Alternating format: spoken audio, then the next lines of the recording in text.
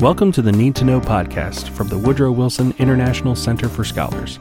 I'm your host, Aaron Jones, bringing you the best nonpartisan information that you need to know. Welcome back to the show. Today's episode is a recording of a policy briefing that we did last week discussing the dip in the Mexican economy and the visit by the Mexican president that will be occurring this week. We will first hear from Chris Wilson and then from Duncan Wood, both of the Mexico Institute at the Wilson Center, both of whom have been on our show before, and we hope you enjoy. I thought we would start, the idea of this conversation is to dig in on the Mexican economy a bit, but obviously the USMCA is just implemented this week, and so I thought we could start with that and sort of take that as a launching pad into a conversation that dives more into the Mexican economy. So I just want to start by, saying just a really brief bit about U.S.-Mexico economic relations. We, since NAFTA was put in place, to a certain extent, even before that, even before 1994, when NAFTA was implemented, have built up across North America, and certainly between the United States and Mexico, a system of integrated production, of manufacturing platform that spans North America. And so these days, Mexico has become, partly because of the trade war with China, but Mexico has become the United States' top merchandise trade partner. When you include services, Canada is the United States' top overall trading partner, but they're just right next to each other as our top two trading partners. And about half of U.S.-Mexico trade, so we have this huge volume of trade, and about half of it is trade in inputs, in parts that are moving back and forth across the border to feed into the production cycles on the other side of the border. So auto parts that are feeding factories on the Mexican side coming from the U.S. and vice versa. We sell over $100 billion worth of parts to Mexico every year. Mexico sells over $100 billion worth of parts to the United States each year. So that's this sort of system that we've built up over time that's really tied our economies together. Then we started to sort of question some of that framework of NAFTA. There have always been controversial things about it, but it became, certainly during the 2016 presidential campaign, it became more of a hot button issue than ever. We began this renegotiation process of USMCA after Trump won the election in the United States. And we finally worked our way through that.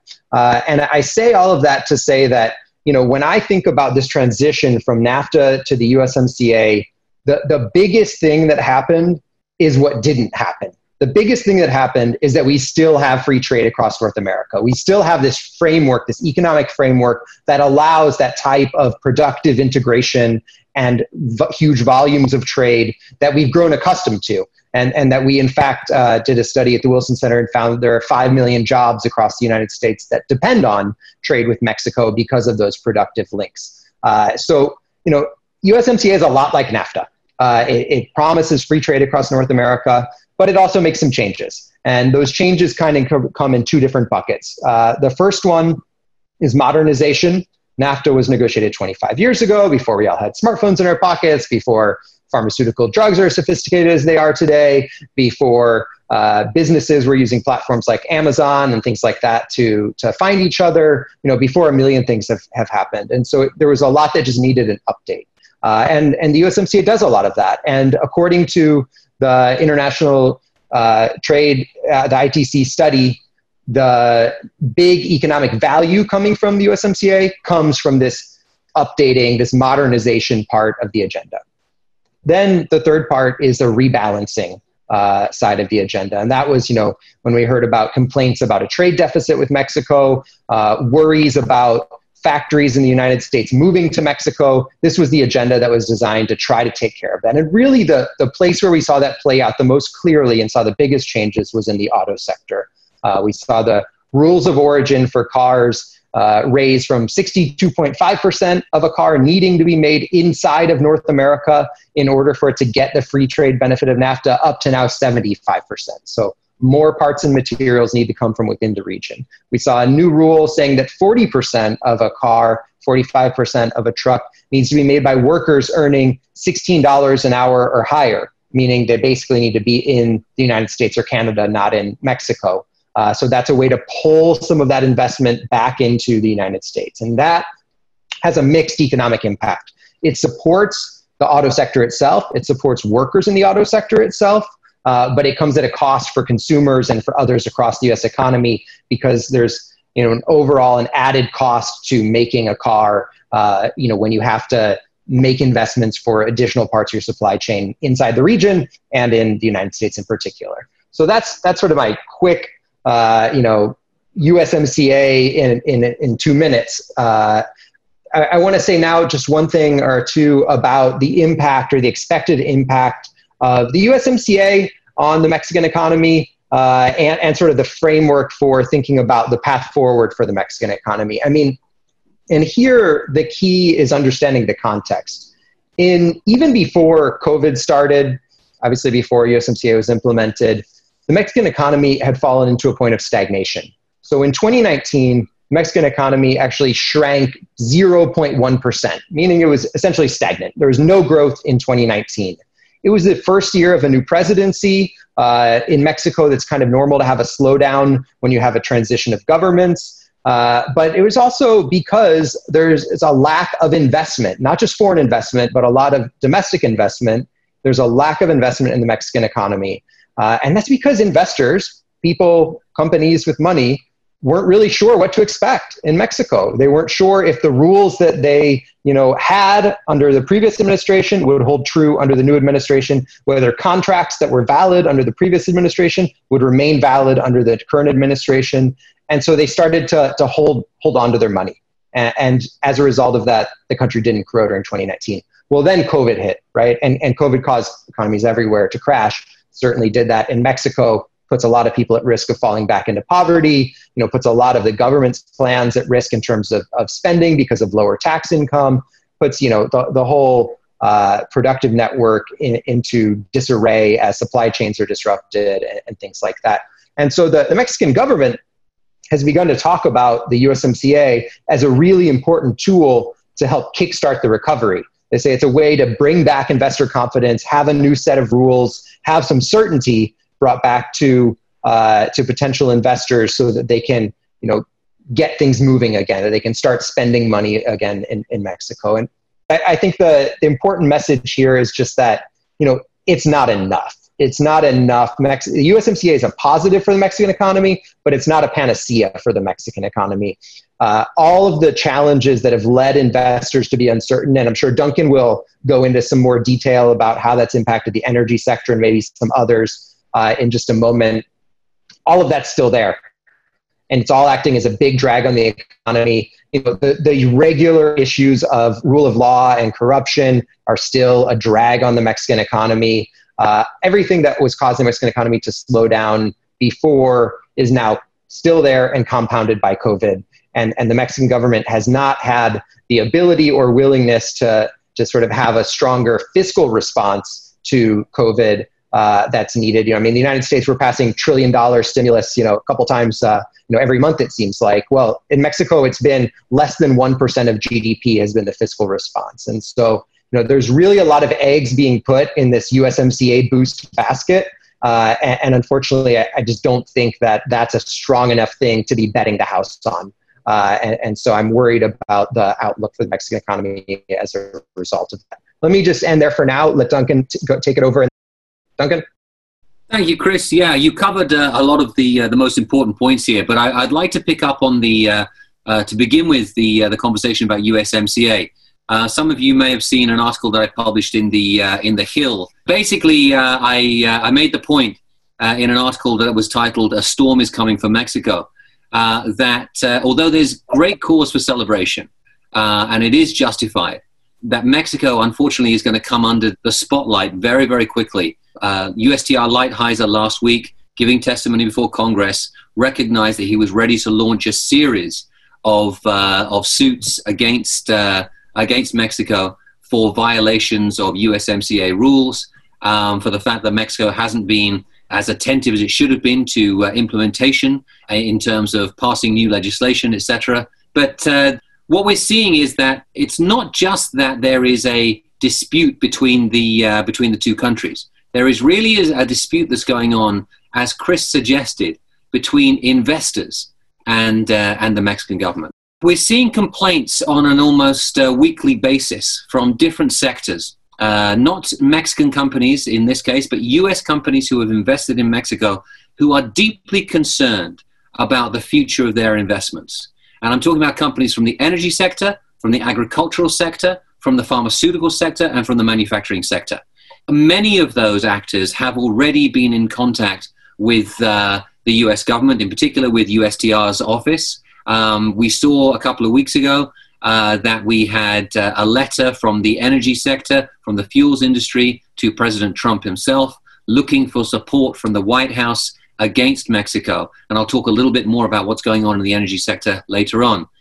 But this is really because, as Chris suggested, the Mexican government has been engaged in what they're calling the fourth transformation of the country, but really is about undoing a lot of the progress that has occurred in the Mexican economy since the late 1980s.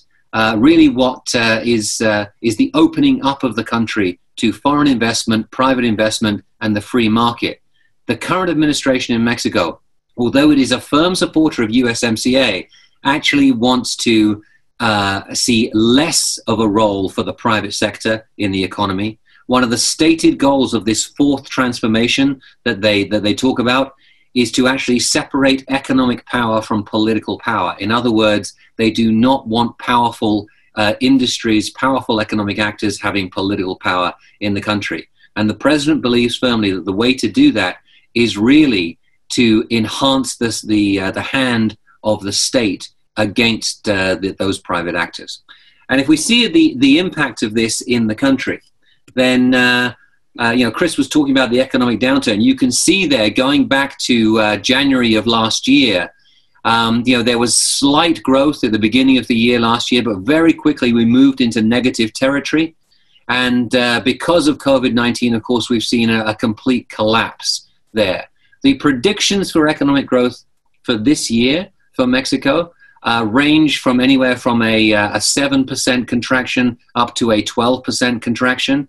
I believe it's going to be towards the upper end of that, just simply because, as Chris said earlier on, the government hasn't been supporting the economy, and that combined with the already very dodgy investment climate and continuing moves by the Mexican government to force the hand of investors in the country, then we're seeing that there is actually a complete lack of interest in investing in the country.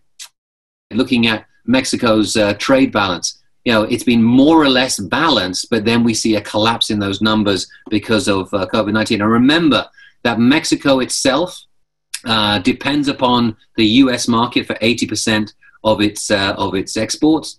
It is a country that exports more than the rest of Latin America combined, and that is something which they've come to depend upon exports. And with the collapse of the global economy, they're being hit very, very hard. And we begin to think about that in terms of investment.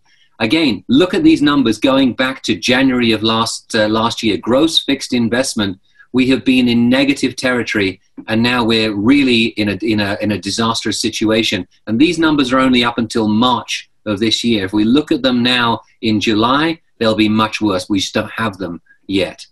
And of course, the big impact of that is actually going to be on employment. As we're seeing here in the United States, there is a collapse in formal employment. And so, this is the comparison between the first 17 months of the AMLO administration versus the first 17 months of the previous 3 administrations. The first thing that stands out there is, of course, that this is a precipitous decline under AMLO, and this is only up until April of this year. May and June have been disastrous months for Mexico, much worse than April or March. And so we're likely to see that the formal employment, we're probably going to see losses of more than 1 million jobs in Mexico. The other thing that stands out is, of course, this seems to be similar to what happened back in 2000 to 2002 under the Vicente Fox administration. A lot going on there. A lack of investment by the government itself, government spending dropping off. Secondly, of course, you had the impact of 9/11, the closing of the U.S.-Mexico border in September, October of that year, of 2001. But compared to what we saw in the first 17 months of both the Peña Nieto and the Felipe Calderón administrations, AMLO's performance is pretty disastrous. And this is formal employment.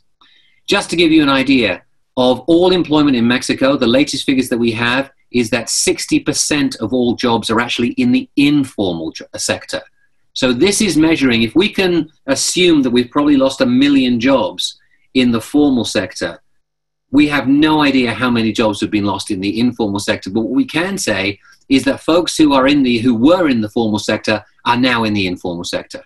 And of course, all of this adds together to raise that question of, well, once we begin to move out of the immediate pandemic, are we going to see more people moving from Mexico northwards? Are we going to see a resurgence in migration? My gut tells me that the numbers probably aren't there to see a wave of migration as we saw in the first decade of the 21st century, but certainly there are going to be a lot of people who are feeling pretty desperate. Let me just talk for a while about the energy sector, because it is a very, very important sector. And almost daily, I receive calls from companies, their offices in Mexico or their offices here in Washington, D.C. or Houston, just talking about how disastrous the handling of the energy sector has been in Mexico under the AMLO administration.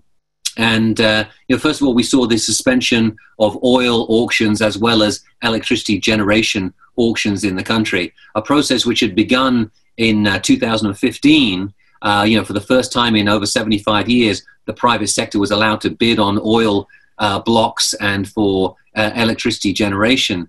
And that was heralded around the world as being a major reform that was going to open up Mexico's economy or its energy sector.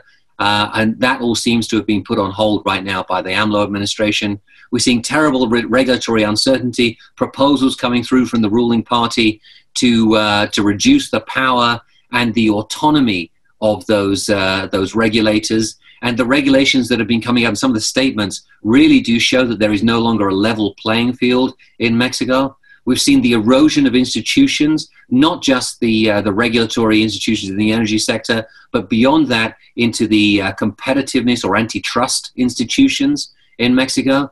The national oil company Pemex and the national electricity utility CFE are being promoted by the president on a daily basis. He's taking scarce funds out of the public budget and plunging them into Pemex, and he's trying to change the rules of the game on both the oil and gas sector and on electricity generation to work against the interests of those companies who have invested. And this is really, really important when you begin to think about the U.S. companies who are invested in Mexico.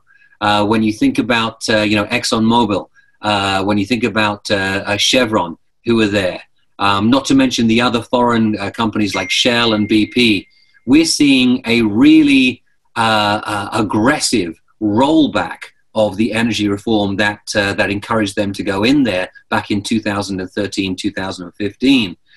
And to make matters worse, the AMLO government is not happy about having to import so much gasoline from Mexico. Its goal is actually to eliminate gasoline imports. And that's gasoline that is sold to Mexico by U.S. producers at this point in time, very often using Mexican crude that is processed here in the United States. But this is going to create a huge hole. And I have to say that if I was working up on the Hill right now, this is an issue that I think merits a congressional hearing or at least further meetings, because what we're seeing is an unrestrained attack on private investors in Mexico's energy sector.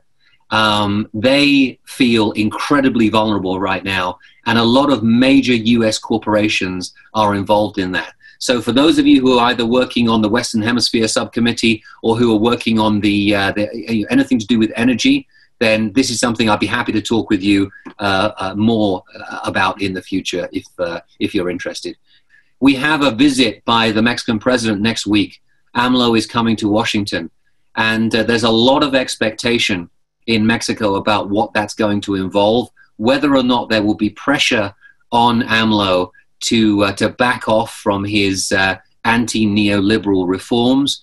And there's already a lot of pressure from the industries that I mentioned earlier on, agricultural industry, manufacturing, pharmaceutical, and energy sectors, just to name a few. on the administration to try to get the president and his staff to send a message to Mexico that things need to change. Could you enlighten us a bit on the relationship between President Trump and AMLO?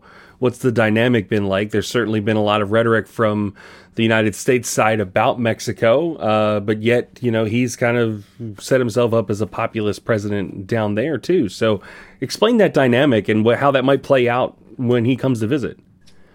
So, let me just jump in first of all here. I think that, it's one of the more remarkable relationships as we look around the world, simply because as Andrés Manuel López Obrador was campaigning for the Mexican presidency, he wrote and published a book called Oye Trump, which means listen up Trump, where he came up with all of his responses to to Donald Trump's attacks on Mexico. And he made the point that he would be the Mexican president who would stand firm and strong, who would respond to Donald Trump. As it happened, what we saw was that on election night, President Trump tweeted congratulations to Andrés Manuel López Obrador once he had won, and thus began a sort of a mini bromance between the two. We saw that there was a phone call a couple of days later where they spoke in the kindest terms possible. When President Trump has referred to Andrés Manuel afterwards, he's often made reference to the size of his electoral victory and the fact that he won the popular vote with 53%. He said that they are friends. But at the same time, President Trump has pushed a Mexican president more than we have seen for many, many decades. And in particular on the issues of migration, trade, and of drugs.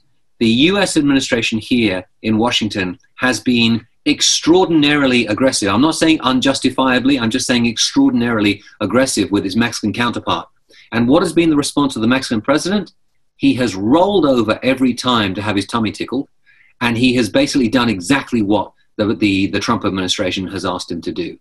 And he has even appealed to his own supporters to say, do you think I should stand up to Trump, or do you think I should keep friendly relations? And of course, his supporters agree with him. They say, friendly relations. So he says, I've got the support of the people to do this. So it's a remarkable relationship. Now, the relationship between Trump and AMLO is just one thing. There's also a strong relationship between the foreign secretary in Mexico, Marcelo Ebrard, and his counterparts here in the United States, building on an existing very healthy relationship between the U.S. administration and the previous Mexican administration, in particular the foreign minister or foreign secretary, Luis Videgaray. So we've seen a more personalized approach to the relationship. But essentially, what the Trump administration has managed to achieve with AMLO is that they have pushed harder than we've seen and in a more public fashion, and AMLO has responded and given, so basically given what Washington wants. So that's really the sort of the prelude to what we're going to see. And I see that in the chat here, Aaron, there is a question here. What do we expect from AMLO's visit next week? So I'll just pile on here and then turn it over to Chris. But what I expect from the visit next week is that we will see not what the Mexicans have been looking for, which is kind of a trilateral meeting. They were hoping that the Canadians, in particular Justin Trudeau, would come down, and this could be a celebration of North America. But what I think we're left with is a bilateral meeting where there may well be an airing of grievances from the U.S. side. What those grievances are, we don't know. I suspect that the main focus is going to be on drugs and border issues. Some discussion of whether Mexico will continue to support U.S. Measures to control Central American migration, etc. Of course, there will be some nice words about USMCA. Will there be meaningful discussion about plans for the future? I don't think so. Will there be meaningful discussions about the issues that that I've talked about here? I worry that in fact they're going to fall by the wayside just because of the diplomatic nature of this. So it may come down to the Congress itself to continue pushing on these issues. I think that what we've seen over the past few days, letters from the Congressional Hispanic Caucus and from a number of House Democrats, letters that have been sent out, I think expressing concern over labor issues and over the role of Andres Manuel as president of Mexico in general. Those are very, very important messages. And I think that it is incumbent upon Congress right now to continue sending those messages. Chris. Yeah, thanks, Duncan. I think you've hit on a lot of it. I mean, I think, you suggest that one of the likely outcomes would be that that the U.S. president or U.S. officials sort of push Mexico further. I mean, we've seen them push Mexico pretty hard for the last few years. And as Duncan says, there have been results associated with it every time the U.S. has pushed. So I think that's a real possibility. But I also think it's a real possibility that it's just a celebratory visit, essentially, that this is a visit. I mean, the AMLO has stated 3 plans for the visit, 3 sort of stated goals of the visit. The first one is to celebrate the implementation of USMCA. Okay, they're going to do that. Everyone's on the same page with that. It's an achievement. It's something that's been completed. Of course, there will be some talk swirling around it about labor violations and whether Mexico is living up to its commitments and that. But that will happen outside of the context, I think, of the public eye of the interactions between the officials themselves. The second sort of stated goal was for AMLO to thank Trump for support on COVID and dealing with COVID in Mexico. This is interesting because, I mean, we've done some looks back at the Mexico Institute of Cooperation during H1N1 between the United States and Mexico, and found that there was, actually pretty robust cooperation at that point in time on dealing with that pandemic. Obviously, it's a very different set of issues than are now on the table with COVID, which is a much bigger deal. But the response truly in terms of bilateral cooperation has not been, it's not absent. The U.S. did facilitate a sale of 1,000 ventilators to Mexico that are being used in their hospitals to help save people's lives. That's far from meaningless. But it's not as robust as I think we've seen at other times in terms of health cooperation. So it's interesting that AMLO chooses to make that one of the, sort of fundamental pillars of this visit. And then the third was to recognize migrants in the United States. So that one is a bit outside of, sort of a political ask or something with the United States. What's interesting is that in a previous statement back in May, AMLO said that he might actually seek to start talks on a bilateral agreement on immigration. I think he was talked out of sort of re-upping that and saying that would be something he would come to the U.S. and do. But we may, that would be maybe a surprise from his side if he decides that he is really worried about these criticisms back home. I mean, so this is important thing to just lay out there. He's getting a lot of criticism back in Mexico for making this visit right now.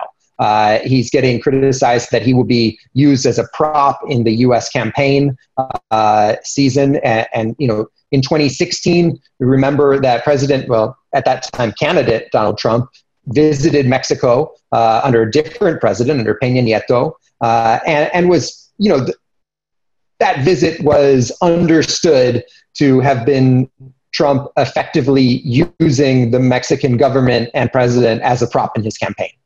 He went in and he talked about how Mexico would pay for the wall in Mexico as he was invited there on what looked like a state visit. So the foreign minister had to resign afterwards. It was, a lot of scandal around it. So now there are questions, is this just a sort of repeat mistake of what happened in 2016 in Mexico?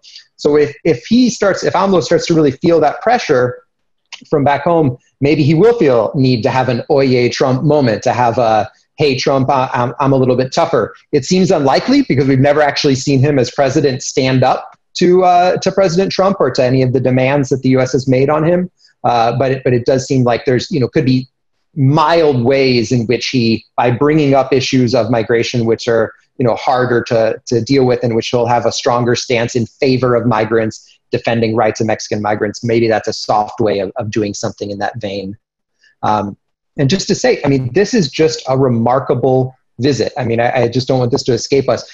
AMLO has not left Mexico since being president. He is a domestically minded president that does not travel. This is his first trip out of the country. He espouses an old view of Mexican foreign policy that's built on a notion of non-interventionism. So when we had conversations about Venezuela and Mexico, whether Mexico would play a role in supporting Guaido when the U.S. recognized Guaido as the legitimate president of Venezuela, Mexico pushed back and said, we're not going to do that because we don't intervene in the domestic affairs of other countries.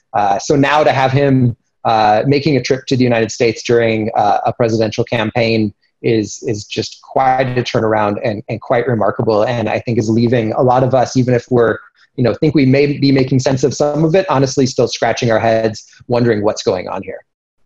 Just to add a couple of things there, because it's very important that Chris points out these elements.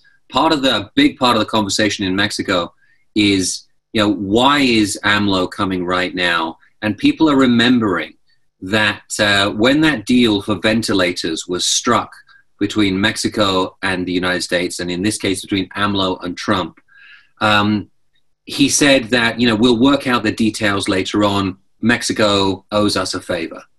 And, AMLO was actually asked about that. What was the favor? He said, we'll talk about it later on. So now people are putting 2 and 2 together and maybe coming to 5, which is that this was part of the deal for the ventilators. We don't have any evidence that that's the case, but as so very often is the case in politics, optics matter a great deal.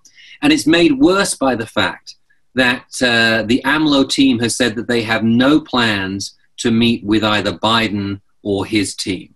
And so there seems to be that, in the context of election season here in the United States, there is clear favoritism being shown by the AMLO team.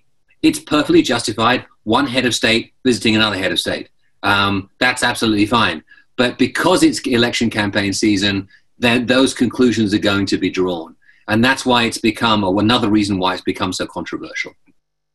We had another question come in of what can Congress do now being capitalized, to address the root causes of migration, foreseeing a wave of migrants in the southern border due to COVID-19 conditions? I mean, this is a challenging issue, the challenging part is the now part of it, right? And it's because in general, when you try to deal with root causes, you're talking about sort of like generational changes of slowing down the growth of poverty, building up institutions to uphold the rule of law, and things like that are very important. And the United States, in my opinion, should be doing them, especially in Central America. It's a fascinating moment because actually right now there is no migration. I mean, I shouldn't say none. There's very little migration at the border because the United States is not taking any asylum claims and is not processing any sort of legal migrants coming across the US-Mexico border due to COVID. And so what we've seen is the number of Central Americans plummet that are traveling north to the United States. So there is a story right now out about a new caravan that's trying to make their way up north through Guatemala into Mexico. They'll probably be stopped in Mexico before they make it much further, but we don't know exactly how that will play out. But in general, the number of Central Americans has dropped to nearly nothing. What's interesting about that is that it's left Mexican migration, which is at historic lows, right? It's much, it's a fraction of what it was 10 years ago or 15 years ago. And it was the minority when there were a large number of Central Americans, but it's left that now as the majority of migration. And with COVID and with continued high rates of violence in Mexico, there is some concern that if there's a spike there, it will change the dynamics of the conversation because it will now be a Mexican spike. And so that's one possibility that we should be looking at. Is there a possibility of a Mexican spike? It will probably look nothing like the magnitude of these spikes of Central American migrants. But nonetheless, it could have sort of political impact and real impact because it's so hard to deal with migrants right now, given COVID. Detaining them is very risky for their own health, for the health of Border Patrol and ICE. It's not easy for anyone. So we may, see some challenges in terms of managing that. I mean, in terms of managing that on the ground, if we were to say, okay, so what could the United States do? What could Congress do to try to prevent that spike in Mexico?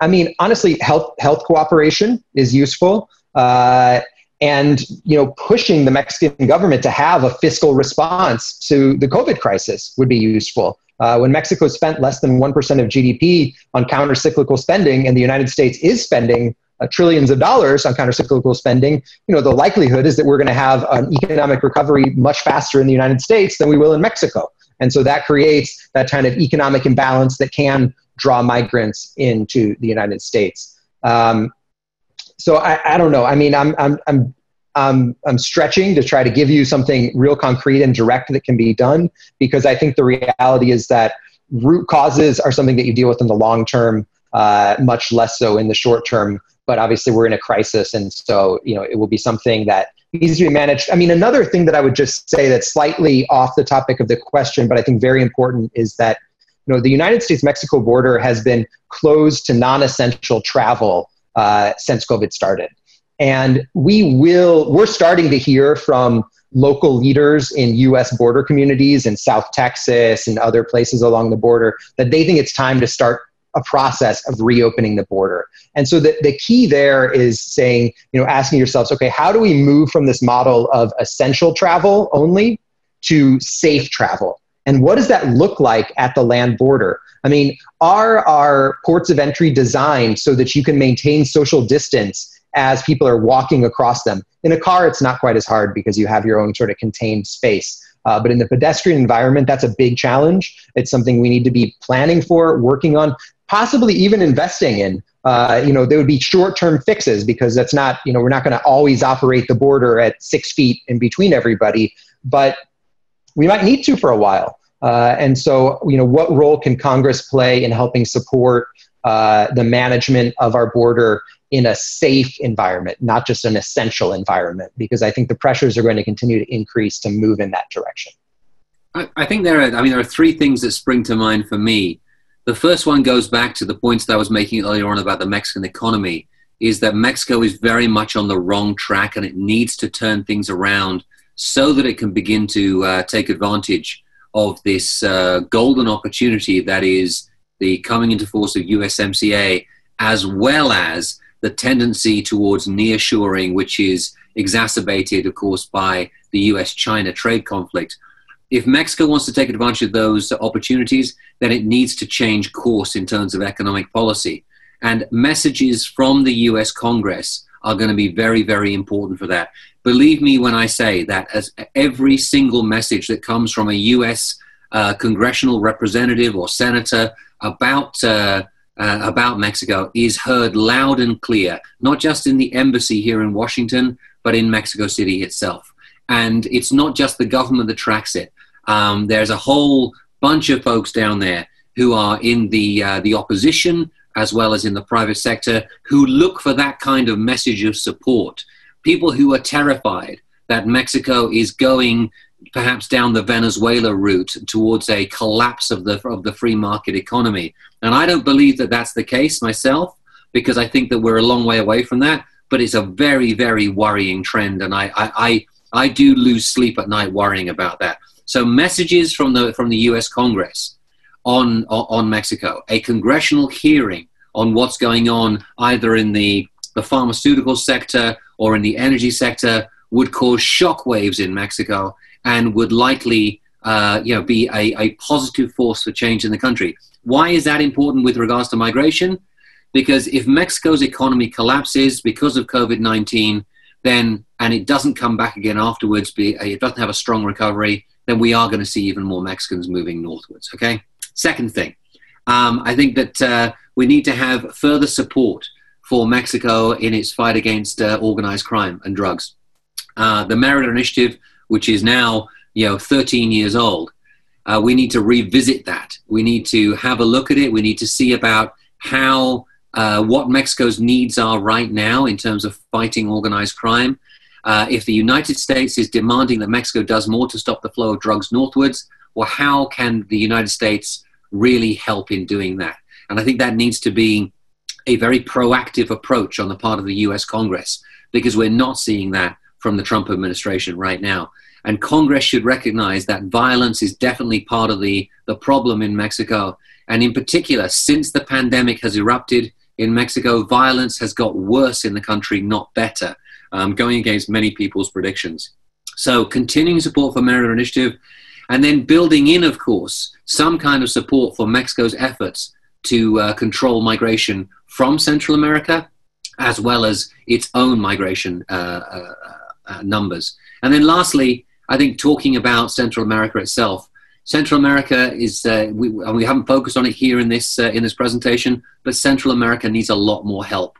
And I think Congress can take the lead on that as well, in terms of identifying the real problems that are there in the region, and the fact that U.S. aid is fundamentally important. And Chris said quite rightly that we're seeing a complete drop-off in terms of Central American migration right now. But that just means that there is a lot of migration, potential migration, building up in those countries of Central America. And once conditions improve, we will see a flood of people moving forward. Given the disastrous economic situation in Mexico, those people cannot be absorbed into the Mexican economy. Given the disastrous fiscal situation in Mexico, the Mexican government doesn't have the resources to control those Central American flows in the ways that they have been for the last year and a half or so.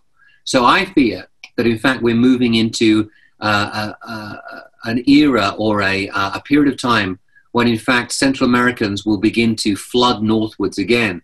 And, of course, that becomes a problem at the U.S. southwest border. So adopting a longer-term approach, providing aid to Mexico, and really beginning to pressure the Mexican government that it needs to change course, all of those are important things to do. I think this has been a great overview, and I think certainly something to track as we're looking at a visit next week. And as this USMCA gets started, it'll be interesting to see how Mexico is able to implement it with their economic challenges. So, any final words from the panelists? Yeah, Aaron, if you don't mind, one thing that I wanted to say is just, we've, for the last couple of years, the whole focus of U.S.-Mexico economic relations anyway has been on getting USMCA accomplished. And so there's a real open question, what's the next phase? So there are a lot of options there in terms of how these things could happen, but I think it's really important that Congress play a role in sort of pushing the governments to engage in a broader set of economic conversations that can create jobs, prosperity, inclusive growth, get us ready for industries of the future, and provide a space, importantly, to have some of these discussions that Duncan was just talking about in a productive environment with Mexico, right? So, it's good every once in a while to hit Mexico over the head with a really critical hearing or something like that. But it's good to have relationships where you can cajole them as well. And these types of forums would be very useful for that type of a thing. But with that, let me just say thanks to everyone. We're always happy to be a resource for you. I'd just add that look out for next week. Next week there's going to be a lot of attention, obviously, because of the AMLO visit. We'll be launching a new report, which Chris has been spearheading on the U.S.-Mexico relationship. We'll also be hosting a seminar on what's happening in the Mexican energy sector. So please look out for that, as well as the publications that will be coming out on our website. And as Aaron has said, we're available for private conversations on the side anytime you'd like. And please don't hesitate to reach out. Thanks for being here today. Thanks for taking the time to listen to another episode today. Remember that you can like and subscribe. And if you want to reach out to us, we're available at needtoknow@wilsoncenter.org.